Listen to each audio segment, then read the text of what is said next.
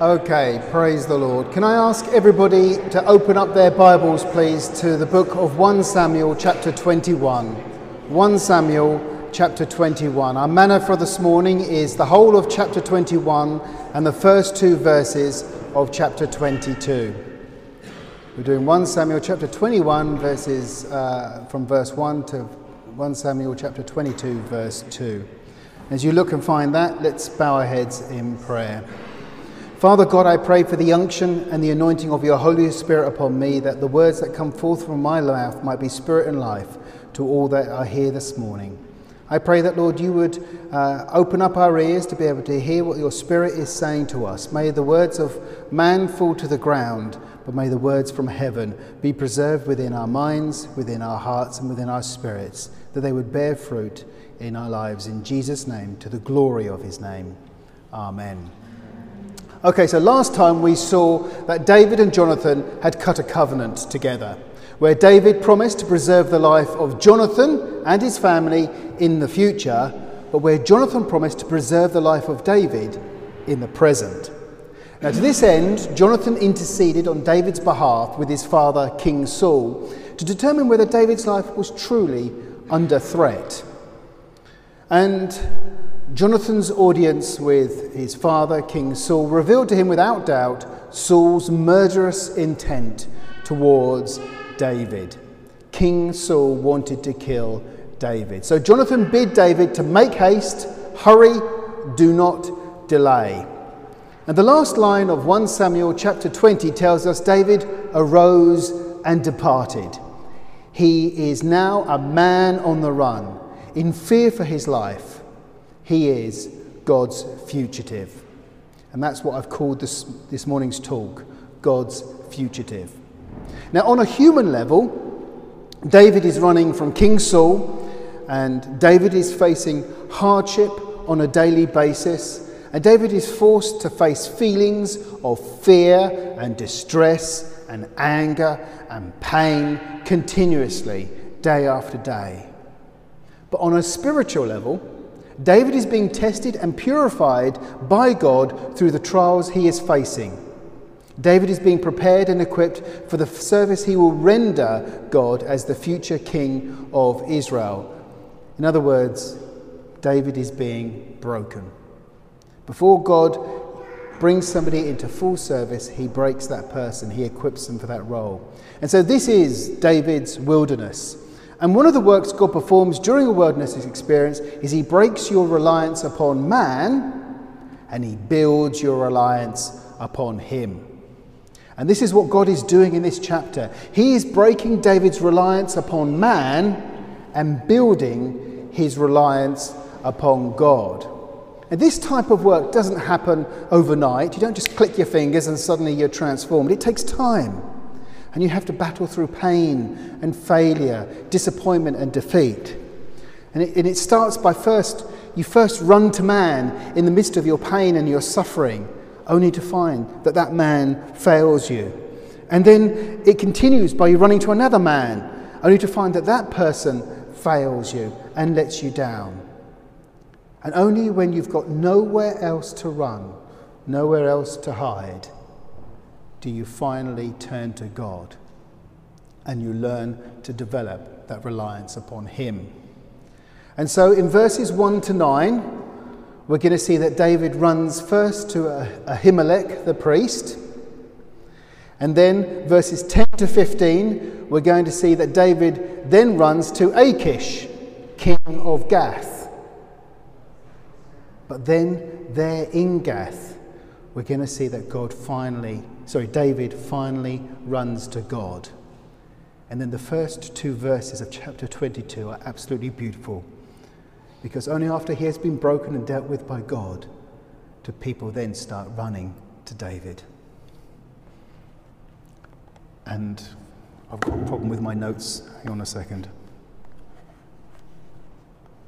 Here we go.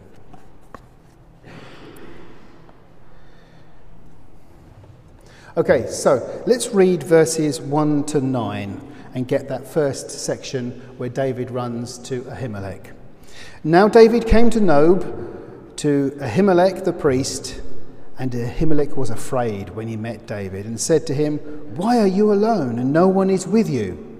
So David said to Ahimelech the priest, "The king has ordered me on some business and said to me, 'Do not let anyone know anything about the business on which I send you or what I have commanded you.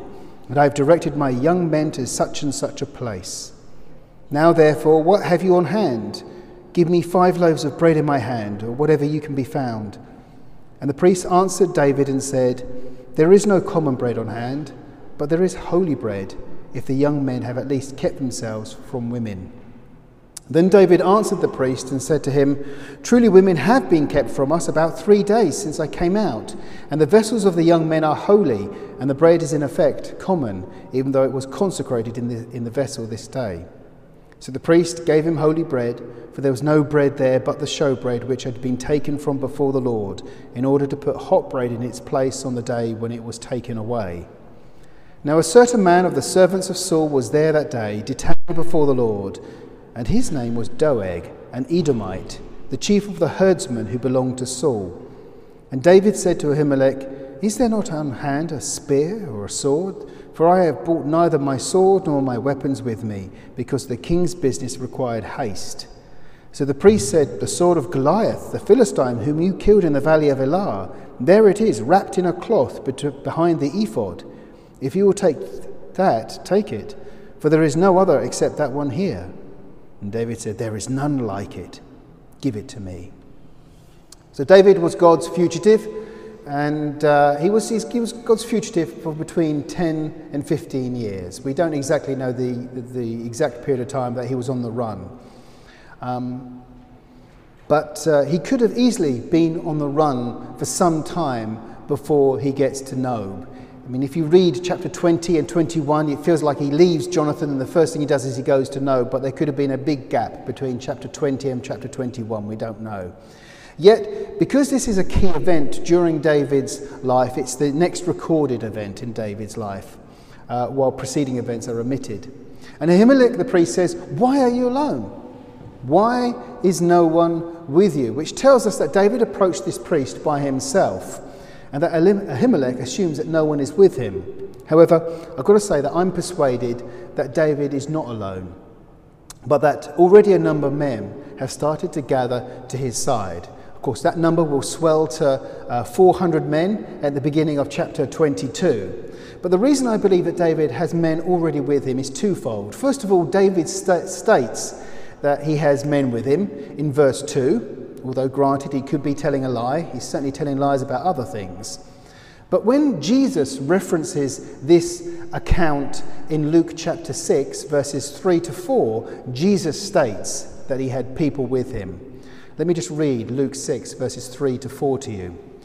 "Have you not read this," says Jesus, "what David did when he was hungry, he and those who were with him? How he went into the house of God, took and ate the showbread, and also gave some to those with him." So twice there Jesus says there were others with him. So just to settle that. Nevertheless, David approaches Ahimelech by himself, and Ahimelech is afraid when he meets David. Why is Ahimelech afraid? Well, there's 2 possible reasons. The first possible reason is if Ahimelech was ignorant of David falling out of favour with King Saul, and David's arrival was not only unexpected, but the king's son-in-law arrived without entourage or army. That's unprecedented. What does this mean? This is both unusual and unexpected, and that could have brought fear to Ahimelech. The other possibility is that if Ahimelech was aware of David falling out of favour with King Saul, to receive an outlaw came at high risk. And what would be the repercussions of him aiding and abetting the enemy of the king? I don't know for certain which is true. I kind of favour the first argument, but as Ahimelech later argues in defence to King Saul, "Your servant knew nothing of all this, little or much." Anyway, there is fear inside of Ahimelech. And so David seeks to assuage the priest's fear with a ruse. Verse 2. "So David said to Ahimelech the priest, 'The king has ordered me on some business and said to me, Do not let anyone know anything about the business on which I send you or what I have commanded you, and I have directed my young men to such and such a place. Okay. Forgive me, I'm having problems with my notes this morning. Okay, so Nob is the site of the tabernacle of God. Now, it was formerly situated where? Anybody remember? Where was the tabernacle beforehand? Shiloh, thank you. But Shiloh had been attacked and destroyed by the Philistines, and as a consequence, the ark had moved to Kiriath Jearim, but the tabernacle had moved to Nob. So there's a split in the worship of God. There's a disunity there in the worship of God, a disruption. But notice there's also a split in the leadership of Israel, a division there, because you've got the old King Saul there and you've got the new king, or the king-to-be, David there. So there's a split in the leadership and a disruption in the leadership of Israel, and there's a split and a disruption in the worship. But this disruption, this split, will be resolved when David ascends to the throne, because he'll bring both the ark and the tabernacle together once more in Jerusalem. David will bring unity. Now, so David runs to the tabernacle to Ahimelech, and I want to say David's instincts are right, but David's methods are wrong. That David's instincts are that he runs to the house of God, but his methods are wrong because he lies to escape detection. But there is nothing in the text to suggest that David is running to the tabernacle or indeed to God. In fact, what it says there is in verse 1, now David came to Nob to Ahimelech the priest. He's running to Ahimelech. He's running to a man. And that's what we do when we're in distress, when we're struggling. We run to other men, to other women, to other people to help us. And that's what David is doing. He's running to man. And if David was running to God, would he be lying? You wouldn't be lying if you're running to God. You see, if we're honest, David is backslidden at this moment in time. He's not in a right place with God. And this kind of troubles us, because David, this great man of God, this man with a heart after God, we start to see his weakness. We start to see his clay feet, as it were. How can the man of God, after God's own heart, lie so readily and easily? Well, you see, God had found in David a man who was rightly hearted, but who was not rightly ready for the role of king. He had a right heart before God, but he wasn't rightly prepared for the role of king. And so this entire period of time David spends in exile, running from King Saul, is a training ground for God to prepare David for that role of king. His heart was in the right place, but he was not properly prepared. And at this point in time, David is relying upon himself and his own strength to survive, to get himself out of trouble. And as I said, he is backslidden. And if we're honest, when we face affliction, when we face trial, our first instinct, our knee-jerk reaction, is to use whatever methods we can to lay our hands on to get ourselves out of the situation we're in. When we find ourselves in a trial, we do whatever we can, whatever methods we can employ to get ourselves out of trouble. And that's exactly what David is doing here. He's doing whatever comes to his mind, whatever he can to get out of this situation. He's operating in the flesh. And it takes time. It takes time to trust in God in the midst of trial. And often God will allow us to lean on our own strength, methods and means, so that we can only see them fall and fail us, so that we see them to be the sinking sand they truly are. And once all our own methods and means prove to be useless, only then do we truly lean upon the Lord. Only then do we find that the everlasting arms of our Saviour never fail us. Only then do we find that he is faithful. So David presents himself as special agent, son of Jesse, on his Majesty's secret service. You can tell he's little more than a teenager with a story like that he's spinning to Ahimelech. I'm on a secret mission for the king. And suspicious as he may be, Ahimelech seems to buy it. And so, bluntly put, David lies. And like many people, he probably thinks telling lie is acceptable in extreme circumstances. I was in a tough spot. The only way I could see myself out of it is lying. That surely must make it okay. However, lying is a sin, and it is not acceptable to God, regardless of your circumstance. And this is actually a vice within David that he would have to later on confess and repent of. In Psalm 119, which I believe David wrote, in verse 29, he says this: "Remove from me the way of lying and grant me your law graciously." Later on, David repents of lying. Anyway, once David has allayed Ahimelech's concerns, he makes two requests. He requests bread and he requests a weapon. And David and his men are hungry and ask for 5 loaves of bread. But alas, there is no common bread to sustain David. There is only the holy bread that is found in the tabernacle. Now, in the tabernacle, one of the furnishings is the table of showbread. It's a small wooden table overlaid with gold. And Leviticus 24 verses 5 to 9 tells us that on this table was laid 12 loaves of bread. Each loaf represented a tribe of Israel, and these 12 loaves were laid out in 2 rows of 6. They were freshly baked every week and replaced every Sabbath. And the old loaves were to be eaten by the priests, the Levites only, in the holy place. That's what Leviticus 24 tells us. And as I read through this account, and as I read about Ahimelech taking them from the holy place, giving them to David for his men to eat, I can't see that it's right according to the Levitical law. The loaves which are holy, the loaves that were to be eaten by the Levites only, were offered to David and his men. Now maybe Ahimelech operated in ignorance of the law. Maybe Ahimelech operated in fear of David.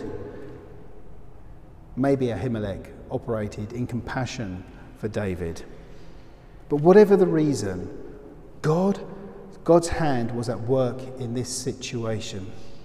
So Ahimelech offers David and his men the showbread, but he sets a caveat.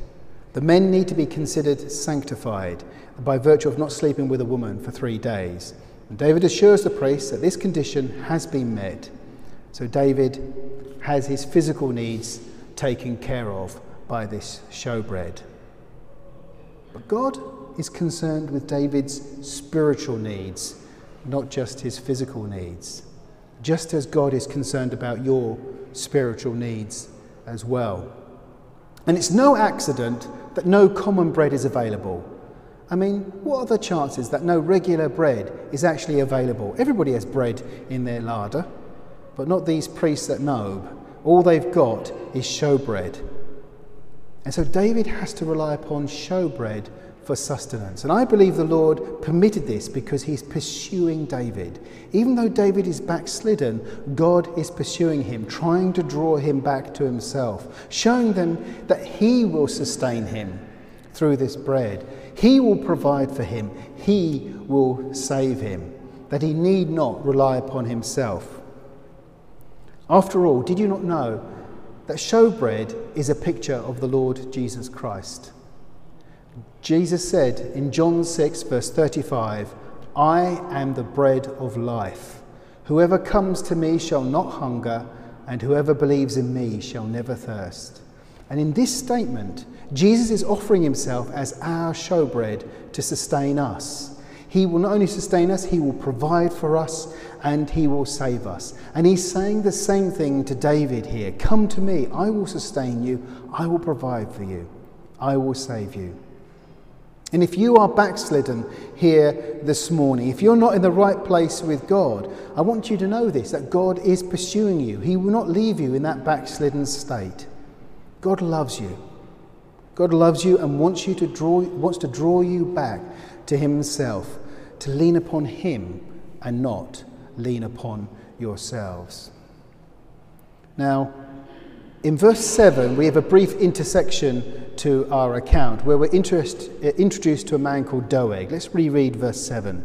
Now a certain man of the servants of Saul was there that day, detained before the Lord, and his name was Doeg an Edomite, the chief of the herdsmen who belonged to Saul. Why are we introduced to Doeg here? He doesn't seem to play much of a role. Well, let me tell you, he will play a more significant role later on in 1 Samuel chapter 22. So you're going to have to wait till next time to get the payoff with this guy, Doeg. But let me tell you this, Doeg is a worm. He's a piece of filth. He's a nasty piece of work, to be quite honest with you. And he's climbing the greasy pole of King Saul's court.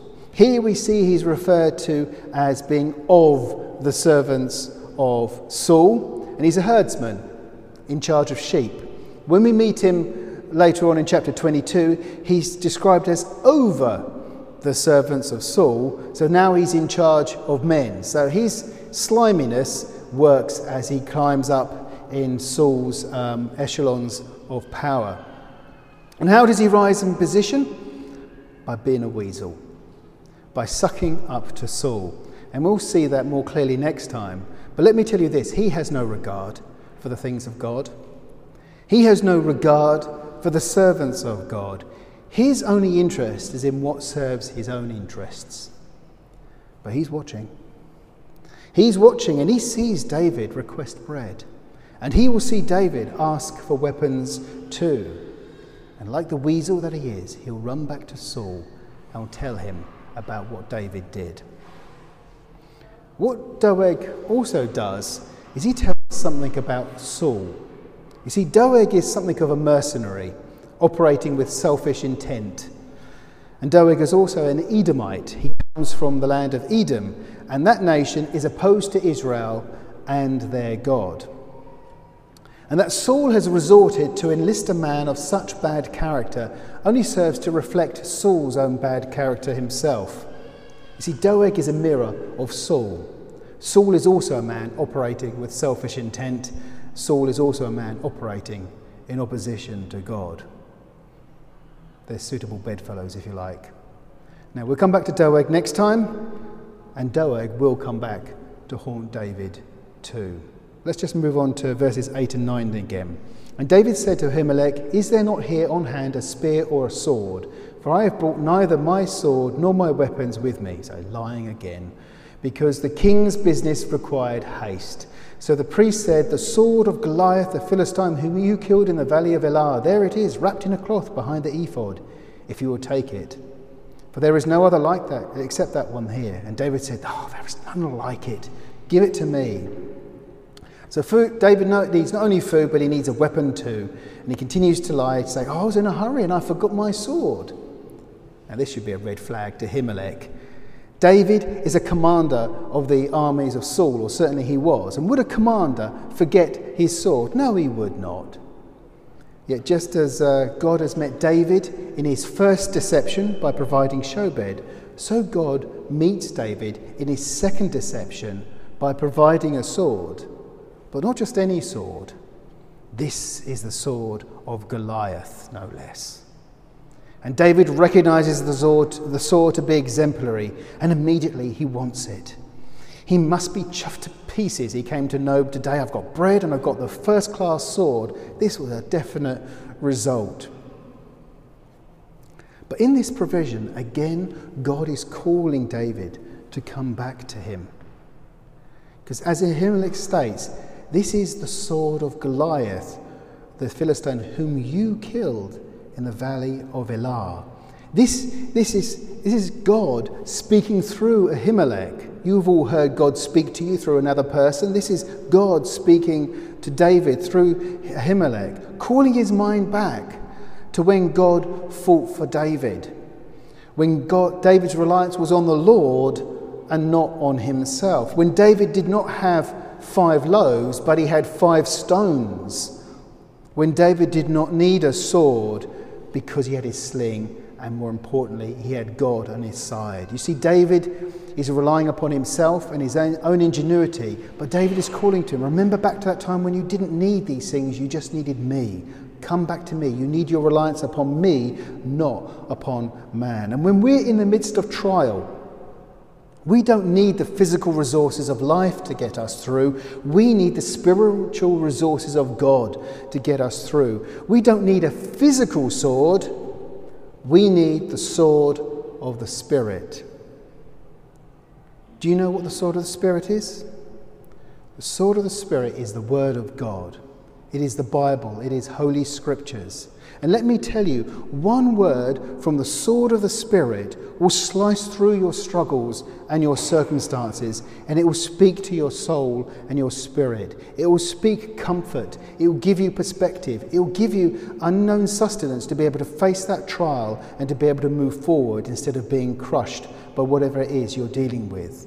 Man shall not live by bread alone, but by every word that proceeds from the mouth of God. It's the word of God that sustains you. And we need to learn reliance upon God, and we need to learn reliance upon his word, that we don't need the resources of man to see us through difficult situations. We need the resources of God. We need spiritual resources to get ourselves through difficult situations. And this is what God is trying to do with David. Call him back to himself, call him out of his backslidden state and say, all you need is Jesus. All you need is me. Anyway, he's fled to Ahimelech. God has tried to reach out to him. He hasn't heard the voice of God, so where does he go to next? He runs to another man, a man called Achish. Let's read verses 10 to 15. Then David arose and fled that day from before Saul and went to Achish the king of Gath. And the servants of Achish said to him, is this not David, the king of the land? Did not they sing of him to one another in dances, saying, Saul has slain his thousands and David his 10,000s? Now David took these words to heart and was very much afraid of Achish, the king of Gath. So he changed his behaviour before them, pretended madness in their hands, scratched on the doors of the gate and let his saliva fall down on his beard. Then Achish said to his servants, look, you see the man is insane. Why have you brought him to me? Have I need of a madman, that you have brought this fellow to play the madman in my presence? Shall this fellow come into my house? David is not in the right place with God, as we've already established. And when our heart and mind is not on the things of God, but is focused upon ourselves, oftentimes our heart and our mind can misinterpret things and take us in the wrong direction. And it seems as if this sword of Goliath didn't propel David towards God, but triggered the memory of Goliath, and that Goliath came from Gath.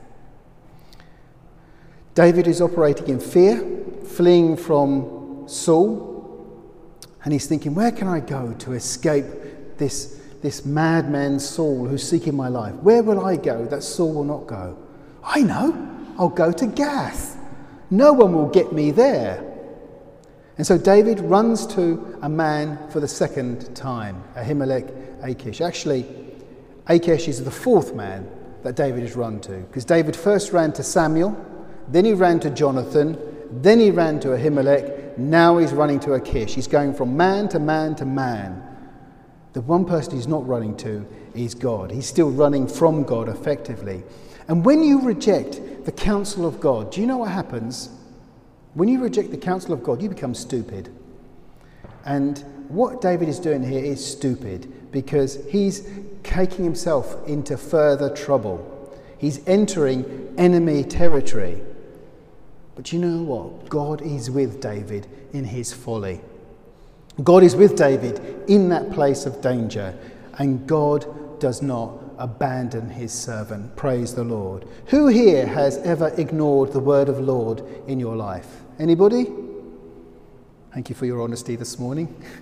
Who here has ever been stupid and put themselves in danger? Who here can testify that God doesn't abandon you even when you walk away from him? Praise God. God doesn't abandon you even when you walk away from him. He pursues you. He stays with you. And here in Gath, here in the belly of enemy territory, David will come to his senses and David will cry out to God. In 1 Samuel verses 21, verses 10 to 11, we read, Then David arose, fled that day before Saul, and went to Achish, the king of Gath, and the servants of Achish said to him, Is this not David, the king of the land? Did they not sing of him to one another in dances, saying, Saul has slain his thousands, and David his tens thousands? Philistia was divided into 5 territories, and over each territory there were 5 cities. So there was a territory, one city per territory, and in that city there was a lord. So there were 5 territories, 5 cities, and 5 lords. And over the territory of Gath and the city of Gath was the lord Achish. He was the one who ruled that area. And I want you to note here that David is running to a man again. I just want you to be very clear about that. Verse 10, Then David arose and fled that day from before Saul and went to Achish, the king of Gath. He didn't go to Gath, he went to Achish, the king of Gath. He's running to a man. And so the servants of Achish would have become familiar with David because David goes to the man himself. And I don't know what David is thinking at this point. Maybe he's thinking, well, when I killed Goliath, I was a little bit younger, I was a little bit smaller, maybe my hair was a little bit shorter, and I had freckles, but now I'm older, I'm a man, and I've got long hair and I've got a beard. He's not going to recognize me. And I kind of wonder what happened when he was in Gath. Did David go unnoticed for a while? Did he live there quite happily for a couple of months? Or was he spotted quite quickly? I don't know. But you can imagine the people there in Gath thinking, well, this guy's, he's more Jewish than Philistine. But you know what? He looks familiar. I'm sure I've seen him somewhere before. And then the penny drops. That's David, isn't it? Isn't he the one with that hit single in the charts that everyone sings about? Saul has slain his thousands and David his tens of thousands. I hate that song. Can't get it out of my head. At which point David is cursing that number 1 single as well. And thus he's arrested and brought before Achish. And in David's discovery by the servants of Achish, God's divine hand can be seen once again. Because they say, Is this not David, king of the land? Is this not David, king of the land?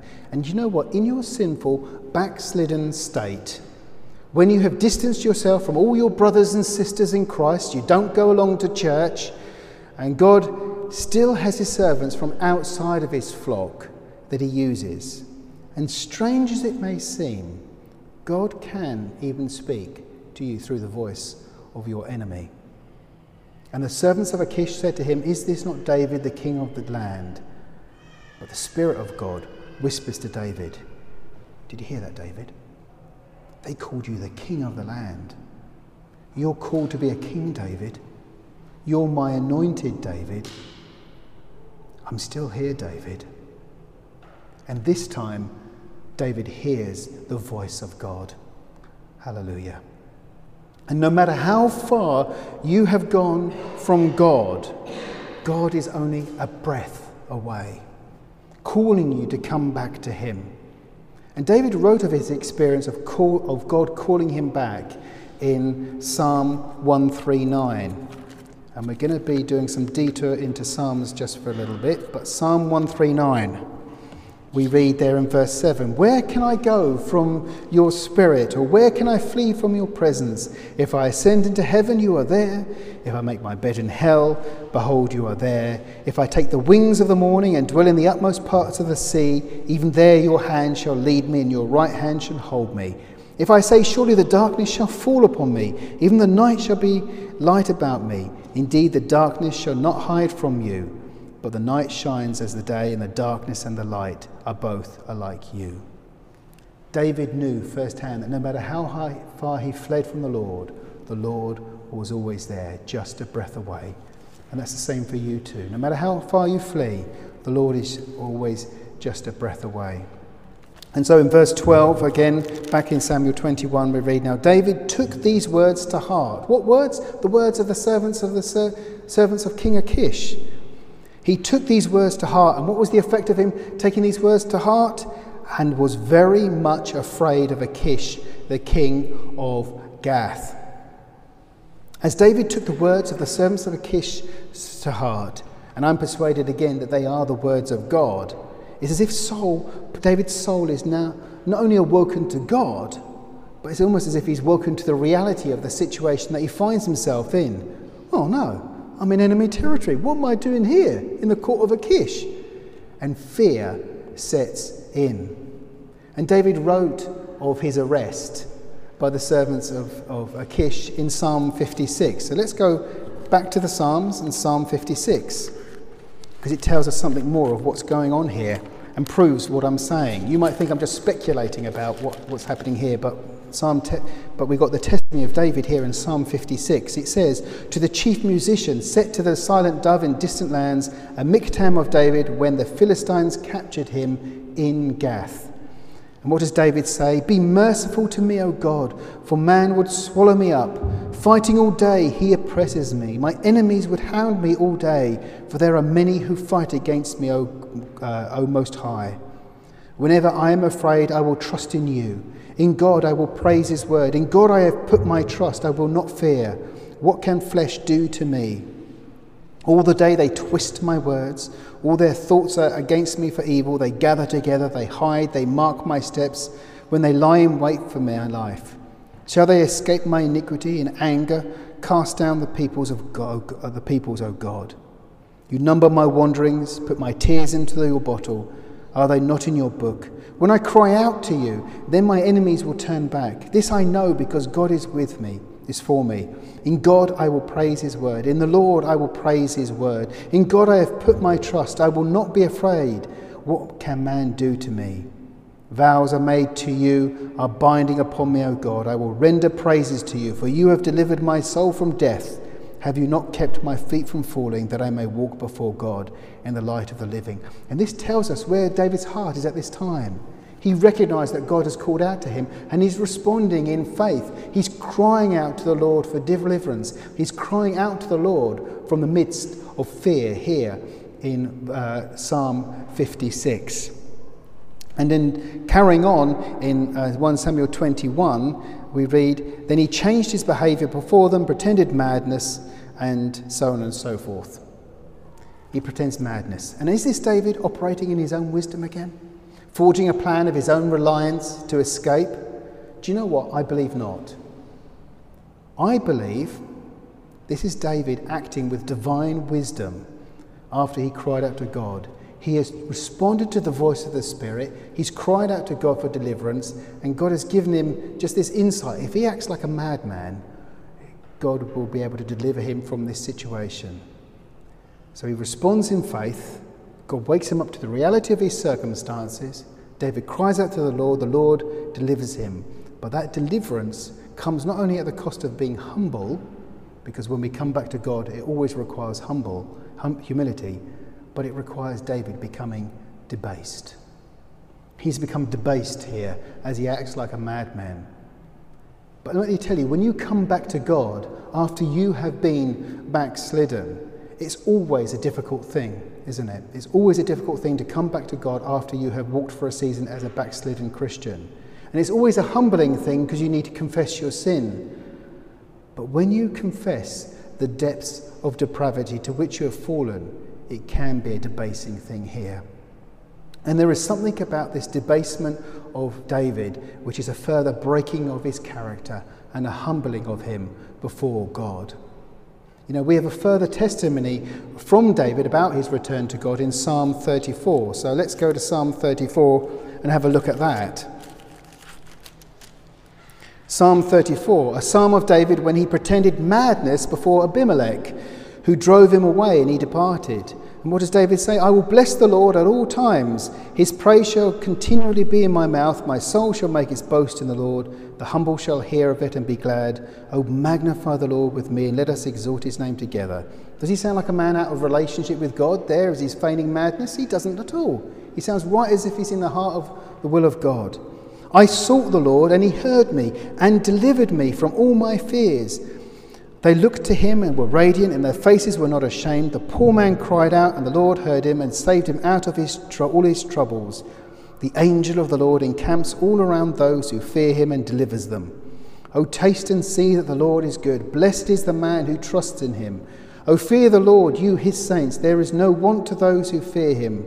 The young lions lack and suffer hunger, but those who seek the Lord shall not lack any good thing. Come, you children, listen to me. I will teach you the fear of the Lord. Who is the man who desires life and loves many days, that he may see good? Keep your tongue from evil and your lips from speaking deceit. Keep your lips from speaking deceit. He's already recognized that he's been speaking deceit before the Lord. Depart from evil and do good, seek peace and pursue it. The eyes of the Lord are on the righteous, and his ears are open to their cry. The face of the Lord is against those who do evil, to cut off the remembrance of them from the earth. The righteous cry out, and the Lord hears and delivers them out of all their troubles. The Lord is near to those who have a broken heart, and saves such as have a contrite spirit. Many are the afflictions of the righteous, but the Lord delivers him out of them all. He guards all his bones, not one of them is broken. Evil shall slay the wicked, and those who hate the righteous shall be condemned. The Lord redeems the soul of his servants, and none of those who trust in him shall be condemned. You know, he is the righteous man at this point because he's cried out to the Lord, he's put his faith in the Lord, and the Lord delivers him out of his troubles. But he also says the Lord is near to those who have a broken heart. God is breaking him in this situation through this debasement. As David comes to his senses, he acts like he has lost his senses. And as I said, this is a further breaking of his character. And Psalm 34 tells us David stops running to man and he starts running to God. He stops running to man and he starts running to God, and things start to change for David. So let's look at these last two verses for this morning. 1 Samuel chapter 22. David therefore departed from there and escaped to the cave of Adullam. So when his brothers and all his father's house heard it, they went down there to him. And everyone who was in distress, everyone who was in debt, and everyone who was discontented gathered to him. So he became captain over them, and there were about 400 men with him. David therefore departed from there and escaped to the cave of Adullam. So he leaves Gath, goes to this cave of Adullam, and there is some uncertainty as to the etymological root of the word Adullam. There are two possible roots. One says that it means justice of the people. The other root says that it means refuge. I believe it means refuge. That's my conviction. Because there in the cave of Adullam, David didn't take refuge just from his enemy. David made God his refuge. He retreated into God. David runs further after God there in the cave. I'm going to go to the Psalms again. I know it's a lot of scripture, but it's important. Psalm 142. And it says there at the beginning, a contemplation of David, a prayer when he was in the cave. What does David do when he's in this cave of Adullam? I cry out to the Lord with my voice. With my voice to the Lord I make my supplication. I pour out my complaint before him. I declare before him my trouble. When my spirit was overwhelmed within me, then you knew my path. In the way in which I walk, they have secretly set a snare for me. Look on my right hand and see, for there is no one who acknowledges me. Refuge has failed me. No one cares for my soul. No one who acknowledges me. He'd run to all these men and no one was acknowledging him. No one was helping him. Refuge has failed me. He'd run to all these people and they hadn't proved to be a sufficient refuge for him. But then what does it say, verse 5? I cried out to you, O Lord, and I said, you are my refuge, my portion in the land of the living. Attend to my cry, for I am brought very low. Deliver me from my persecutors, for they are stronger than I. Bring my soul out of prison, that I may praise your name. Your righteous shall surround me, for you shall deal bountifully with me. David has made God his refuge. David has put his confidence in him. And isn't this wonderful? Isn't this wonderful? You can also read in your own time Psalm 57, which is also written in the cave of Adullam, where David cries out to the Lord and make God his refuge at this time. But here in verses 1 and 2, it says, so when his brothers and all his father's household heard it, they went down there to him. And isn't this wonderful? And for ages, David has been running to man, but no man has brought him the comfort and refuge he has sought. But the moment David runs to God and makes him his comfort and his refuge, God causes people to run to him. And the first people that come to him are his brothers. Do you remember his brothers? They did nothing but mock David and belittle him. Do you remember when he went to the front line at the Battle of Goliath? They treated him as an embarrassment on the battlefield. They wanted nothing to do with David. But now their hearts have been changed. And they no longer are against David, but they stand alongside David. This is not just a family reunion, this is a family reconciliation. David turns to God and he brings his family to him to come alongside him. The next people that come to David are all his father's household. Here comes David's father, here comes David's mother. And do you remember the father who once shunned his son, sent him out to the field? He now embraces his son. There's a reconciliation between the father and the son. And the mother, who was David's role model, hugs her son once more, and all the pain pours out of David. You can just see the scene, can't you? And when the backslidden return to the Lord, he floods you with love and joy. He gives you what you need. He embraces you and provides you with comfort and support.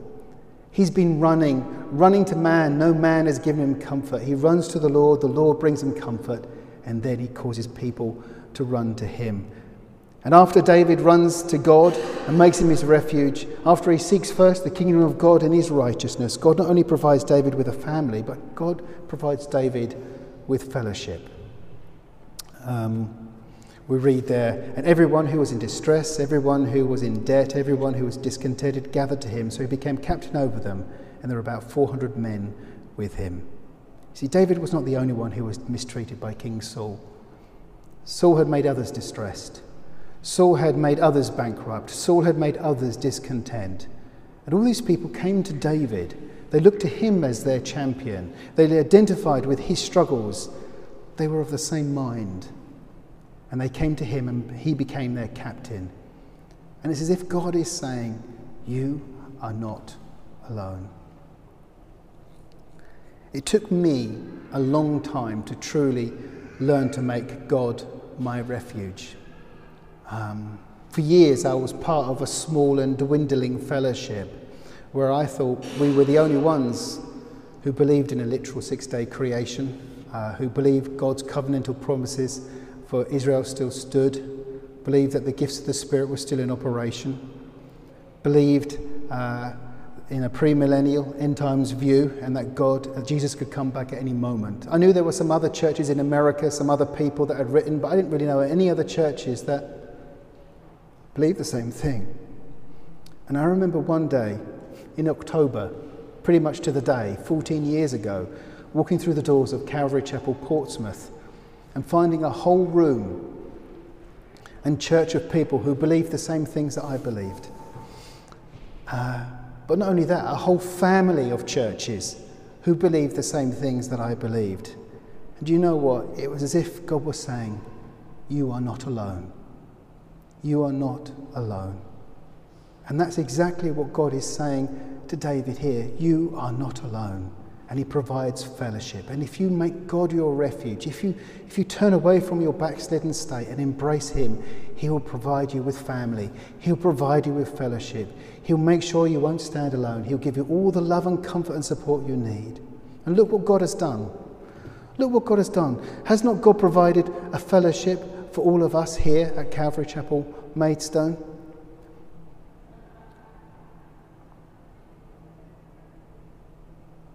Are we not the dispossessed, the discontented and bankrupt? This is your cave of Adullam. This is the place where you take refuge in God. But let me tell you this, you don't take refuge in a church, and you don't look to me as your captain. You take refuge in Jesus Christ, and you make him your champion, your captain, and your king. Look to Jesus. Alan Redpath said, these are the kind of men who came to David, distressed, bankrupt, dissatisfied. These are the kind of people who come to Christ. and they are the only people who come to him, for they have recognized their distress, their debt and bankruptcy, and are conscious that they are utterly discontented. The sheer pressures of these frustrations drives them to the refuge of the blood of Christ that was shed for them. May all of our distresses, trials and difficult circumstances drive us to Lord Jesus Christ, that we take refuge in him, for he alone will be our refuge and our comfort. Amen. Heavenly Father, we thank you for your word. I pray, Lord, that it might minister life to our souls and health to our spirit as we go forward into this week. In Jesus' name, amen.